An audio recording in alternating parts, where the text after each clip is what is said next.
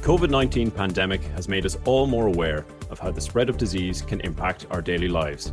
However, there are many places, particularly in the tropical regions of the world, where the ongoing threat of serious disease is nothing new. Rising temperatures caused by climate change could allow for diseases like malaria to spread to new regions and areas of the globe. Together with ongoing environmental pressures, we could be looking at an increase in our vulnerability to global pandemics. Are we ready to deal with this looming threat? Hello, and welcome to the Met Éireann podcast. I'm Liz Walsh. I'm Noel Fitzpatrick, and in this month we are exploring how climate can influence the spread of disease and how weather may impact the transmission of COVID-19. We're delighted to be joined by Dr. Rachel Lowe, Associate Professor at the London School of Hygiene and Tropical Medicine. Rachel is also a member of the World Meteorological Organization's expert team on COVID-19, which we'll be discussing a little later in the episode. So thanks so much for joining us today, Rachel. We've been really looking forward to getting stuck into this episode. We're aware of the effects that climate change might have directly on human health. So through things like severe storms or floods or fires, things like that. But there are a whole range of indirect ways that climate can affect health. Yeah, sure. So climate can affect our health in multiple ways. And one of those ways is providing more suitable conditions for the emergence and re-emergence of new disease vectors and pathogens to areas that previously hadn't seen these. So you mentioned they're disease vectors. So can you just clarify what you mean by that? Sure. By vector-borne disease, I mean diseases that are spread by a vector, which could be a mosquito or a tick. And these mosquitoes and ticks in particular, they're very sensitive to changes in the temperature, which can affect the biology of these vectors. So particularly mosquitoes that can transmit the arboviral diseases, dengue, chikungunya and Zika. We've seen an expansion of the Aedes albopictus mosquito through Southern Europe, for example. And so that increases the chance of being able to establish local transmission of those diseases in Europe, for example. And we have seen some localized outbreaks of dengue and Zika in parts of Europe.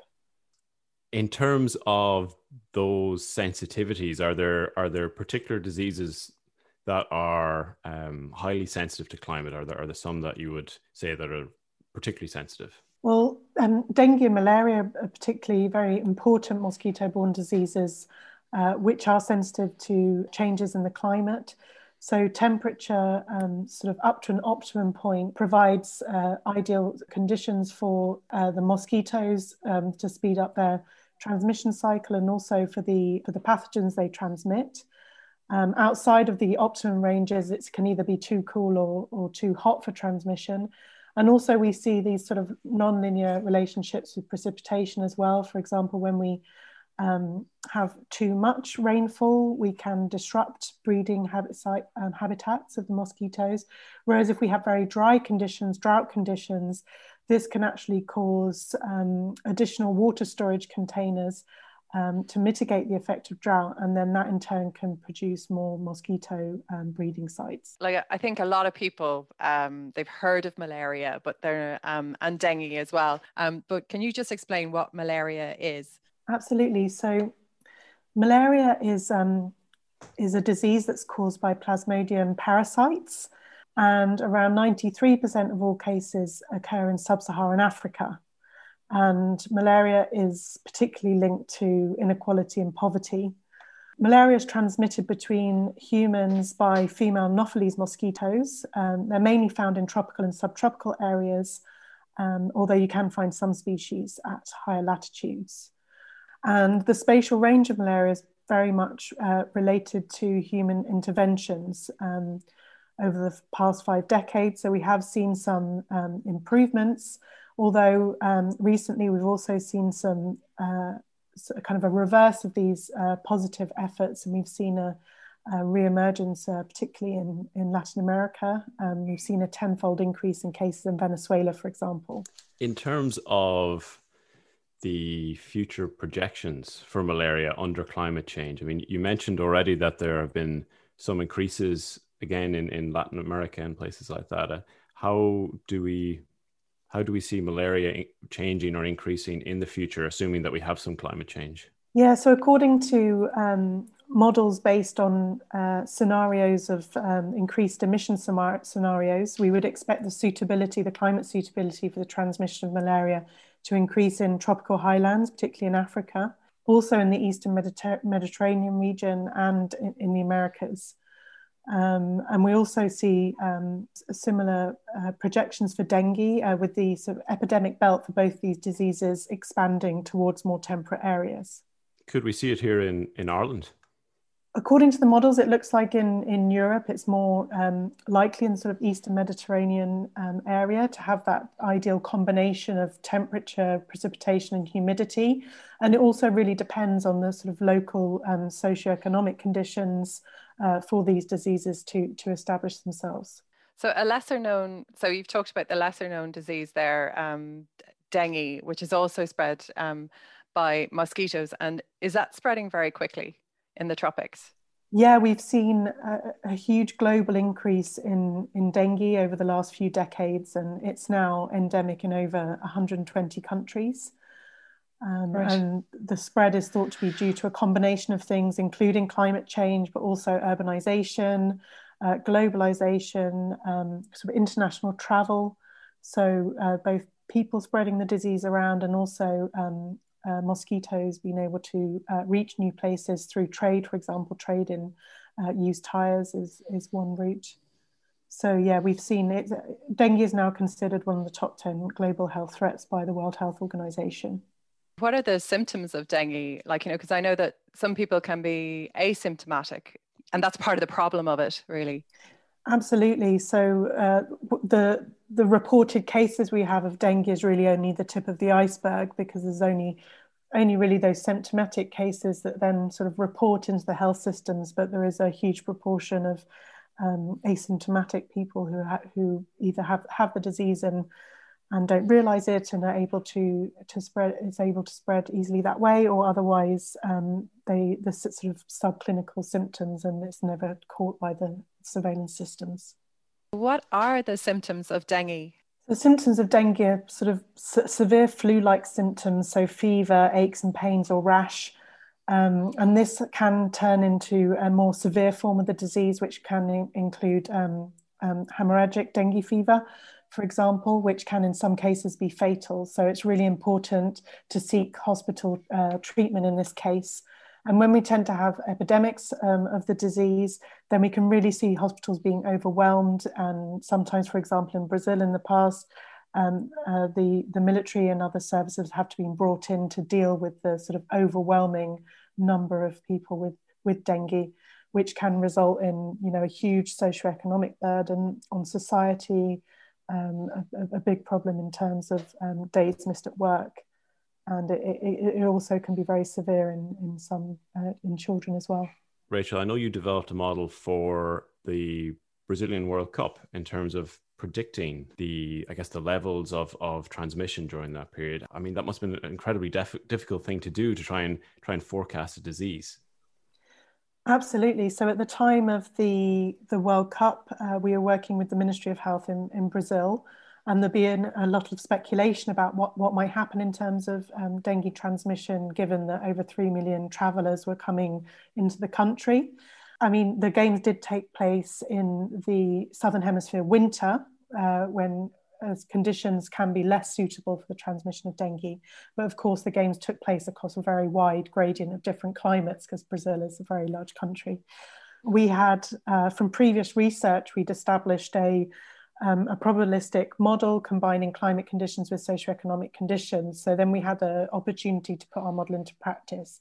So we combined seasonal climate forecasts for temperature and precipitation, which were put together by the climate services in Brazil. So they were to forecast the climate conditions just in the months preceding the games. And we combined that with the surveillance cases, the reported dengue cases at the time of our forecast. And that allowed us to produce a probabilistic forecast 3 months ahead of the games. That's fantastic. And were you able to go back after the games and evaluate how well the model had performed? Yes, we were. So afterwards, we were able to access the reported cases during the month that we predicted. And we found that our model did substantially better than a model based on seasonal averages, which is usually the way that epidemics are tracked, by following what's called the endemic channel, which is just the mean of the historic cases, if you like, over the last few years. So using a climate-informed model, we were able to provide more predictive ability to the model than just relying on those seasonal averages alone. That's fantastic. And obviously we're talking about different timescales here, but would the fact that you've got good performance from a model like that give you confidence then when you're looking at longer timescales for these predictions for disease behavior on a climate change timescale? Yes, we have also been having a look at combining climate change scenarios with socioeconomic scenarios as well. So looking at sort of a range of emission scenarios, from making a lot of effort to mitigate the impacts of climate change to business as usual, and also combining that with different projections of population density, for example. And in those models, we've particularly been trying to understand how the length of the transmission season might change, and also trying to estimate the population at risk in different parts of the globe. Wow. That's it. Like, that just sounds so interesting. Like, so what were the type of things that, like, from the climate perspective, were you kind of investigating when you're building that model? Was it like was it El Nino that you were concentrating on, or like what the situation was with El Nino and other climate factors as to whether you had tropical waves going through? And obviously it was what you mentioned, it was the time of year. So when we have El Nino events, we tend to have improved seasonal climate forecasts. They tend to work particularly well in certain parts of the globe. So there's areas that are more connected to what's going on in the Pacific Ocean. So when we have a warming of the Pacific Ocean, we tend to see anomalous temperature or precipitation events in different places. And one place that's particularly sensitive to El Nino events is the coastal area of Ecuador. And we've been working there with colleagues in the health services there. And we developed a dengue prediction model in that area using El Nino and also anomalies in temperature and precipitation. And we found that following the 2016 El Nino, which was one of the largest events really on record, we found that event helped improve the seasonal forecasts for that season. And it was actually, the seasonal forecasts were able to detect a very large flooding event, which happened in the city of Machala just following that El Nino event. And we also had anomalous temperature conditions. And we were able to combine forecasts of the precipitation and temperature conditions with El Nino and predict the evolution of the dengue season in 2016. And our model was able to detect an early peak in dengue compared to using the seasonal averages. So this was really interesting application of tracking El Nino and understanding how that impacts the seasonal climate forecast to help us understand the timing and intensity of the dengue season. So that's a really exciting thing from a meteorological perspective, that we are seeing direct impacts from improvements in weather forecasting techniques and seasonal forecasting, directly helping to build health and disease forecast models to aid people in these disadvantaged areas of the world. Because it's not a problem that these populations living in these areas get bad weather. It's also the fact that these areas simply don't have the infrastructure in place to help them deal with the impacts of that weather. We know, for example, that drought increases malaria outbreaks, which is kind of counterintuitive because mosquitoes like warm, wet conditions, but it's how these countries deal with that drought. They get their cheap fix, like water storage containers, because the money to invest in a reliable municipal water supply just isn't available. And then the quick fix solution to the drought or the flood or whatever extreme event it is becomes the breeding ground for those mosquitoes carrying the disease. Yeah, so when you're in areas with poor environmental hygiene, for example, if you have lots of discarded waste, if you have water storage containers, for example, that are collecting water, or you can disrupt the freshwater supply, and that can also cause the spread of other waterborne diseases. So that kind of combination of poor environmental hygiene, hydrometeorological hazards, and not the ability to sort of quickly address that situation, that can lead to the ideal conditions for an outbreak of a climate sensitive disease like dengue, or following flooding events, we often see leptospirosis outbreaks as well. Is that factored into your models then, that kind of the socioeconomic impact as well? Yeah, so when we're working with spatial data as well, we account for things like level of urbanization, sanitation indicators, to try and understand how that variation is tied in. We've seen from a recent study that we're seeing that the impact of drought, for example, is exacerbated in urban areas, and particularly areas where we see an increased reportage of water supply interruptions. And sort of moving away a little bit from the diseases themselves, but we mentioned that with climate change, we may expect more extreme weather events. We might get heavier rainfall here in Ireland and in the UK. We might also expect to see more storms or more flooding. And these, as a secondary effect, will have an increase on the spread of disease, I would imagine. Absolutely. So extreme weather events can change the timing and intensity of different climate sensitive diseases. So following floods and hurricanes, for example, we may see more outbreaks of leptospirosis. We can also have displacement of populations, which could cause people having to gather in shelters, which has implications for the transmission of certain diseases. And also, as we can also see following heavy sort of rainfall events and even drought events, include increases in mosquito-borne disease. I'd imagine people are also themselves, probably in terms of immune system, maybe are going to be more vulnerable if you have situations where you have food and water shortages, for example, or increased heat stresses due to climate change. Absolutely. And one of the biggest problems we're seeing with climate change is a reduction in labour capacity and sort of hours lost in labour, particularly subsistence farming. It's having really severe impact on health, like the inability to work, which can also lead to shortages in food and an increase in anxiety. And this is a real problem in terms of parts of the world are just becoming too hot to be able to work outdoors.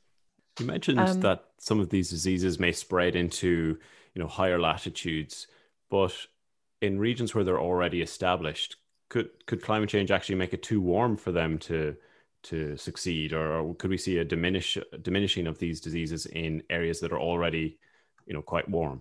We could. It's possible that parts of the globe could get too hot for the mosquitoes to be able to efficiently transmit diseases.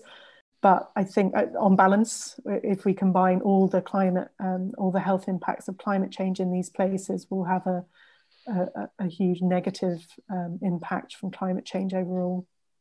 Could climate change lead to the development of new diseases or new strains? Because I know that disease or microbes can probably respond quicker, I would imagine, to changes in temperatures than say big mammals like us can. Yeah, the issue with climate change is it's forcing animals and different species to have to move and migrate to areas to escape the heat. So these kind of movements can cause different animals to be mixing with each other, and there's more opportunity for pathogens to be exchanged. And then lots of the things that are related to climate change, like, for example, deforestation, which is often take place for agricultural land to be established. All these things mix together and place humans in closer contact with livestock, and all of this together creates more opportunities for spillover of zoonotic diseases. That kind of leads into like what you're working on now is with COVID-19. Is COVID-19 affected by the weather? So that's a really tricky one. So we would expect that respiratory disease could have some dependency on temperature and humidity. We tend to see, for example, Diseases like influenza and other seasonal coronaviruses, they tend to have show seasonality. They tend to, for example, peak in the cooler winter months in temperate regions.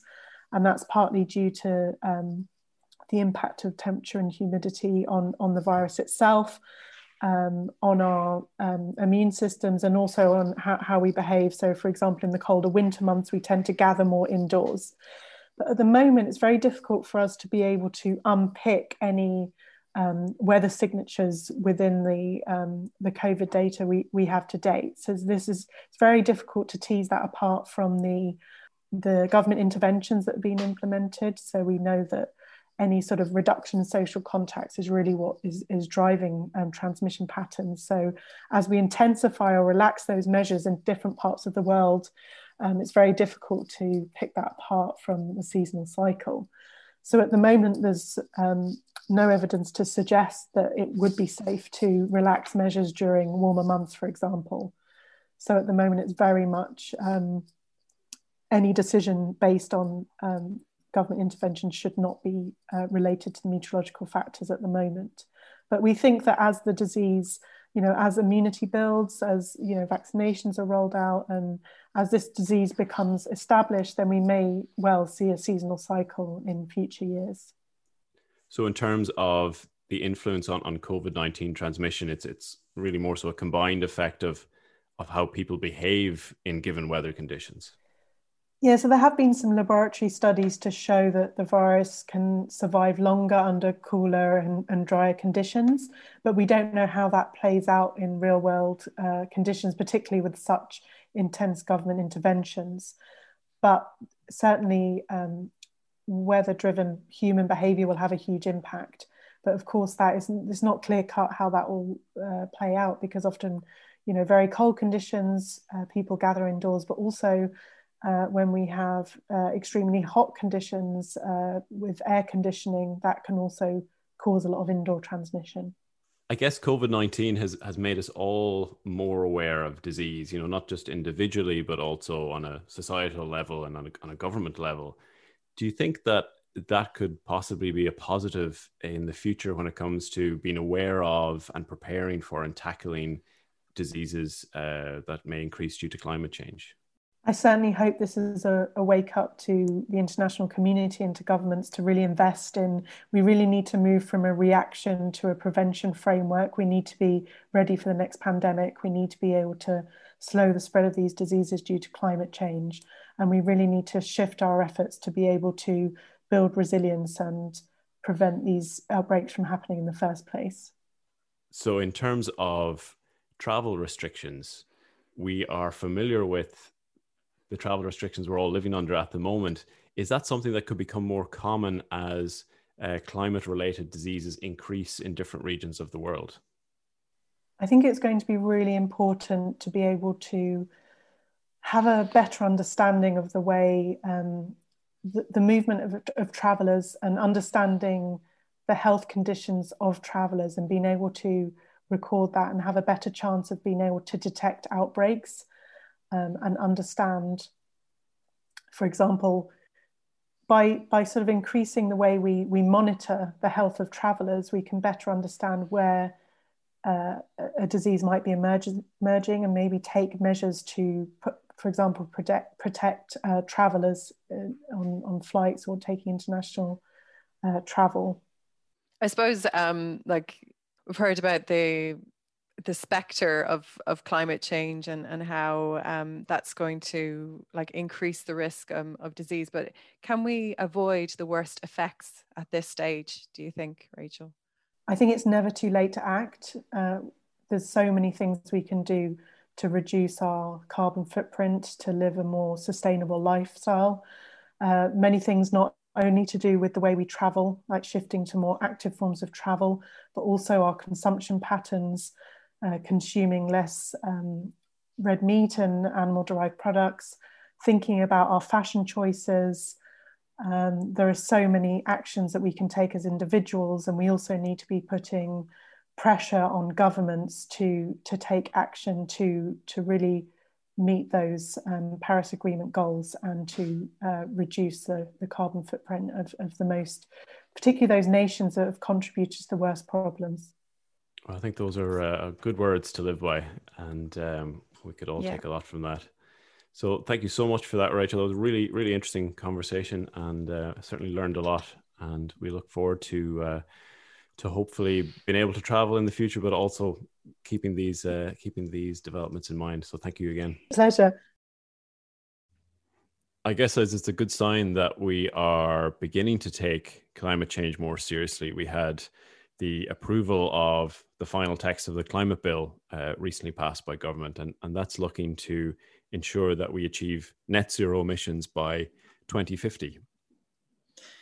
Yeah, it's pretty timely, I suppose, given what we've just talked about. Pretty ambitious as well, because we're looking at a 51% reduction in 2018 level carbon emissions by 2030. Interesting to see how we get on with that, but it's obviously pretty important that we do take action after what Rachel has said and what we discussed there. Yeah, for sure. It's good to have a definite plan in place and definite goals and milestones that we have to reach. But as you say, that 2030 target is a dramatic reduction. So here's hoping we can stick to that. Yeah, I think it's pretty inspiring, like, you know, what Rachel said about kind of the individual as well can do things to help here, like, you know, about being proactive, about like where you get your clothes from, taking the bike instead of the car, that kind of thing. We all have our part to play. Absolutely. There's a good individual role, but also then acknowledging to have the widespread systemic change that we need, it has to have government backing. Definitely. Well, that brings us to the end of this episode. Our thanks again to Dr. Lowe for joining us this month and helping us to understand the links between climate, weather and disease. Feel free to get in touch on the Met Éireann or RTE Weather social channels, or by emailing us at podcast@met.ie or weather@rte.ie. Thanks for tuning in. We'd love to have you on board this season, so be sure to subscribe wherever you get your podcasts, and do check out our previous episodes. We'll be releasing new episodes on the last Thursday of every month. So until next time, thanks for listening and take care. The Met Éireann podcast was researched and presented by Dr. Noel Fitzpatrick and Liz Walsh. Production and editing is by Gianni Lenron.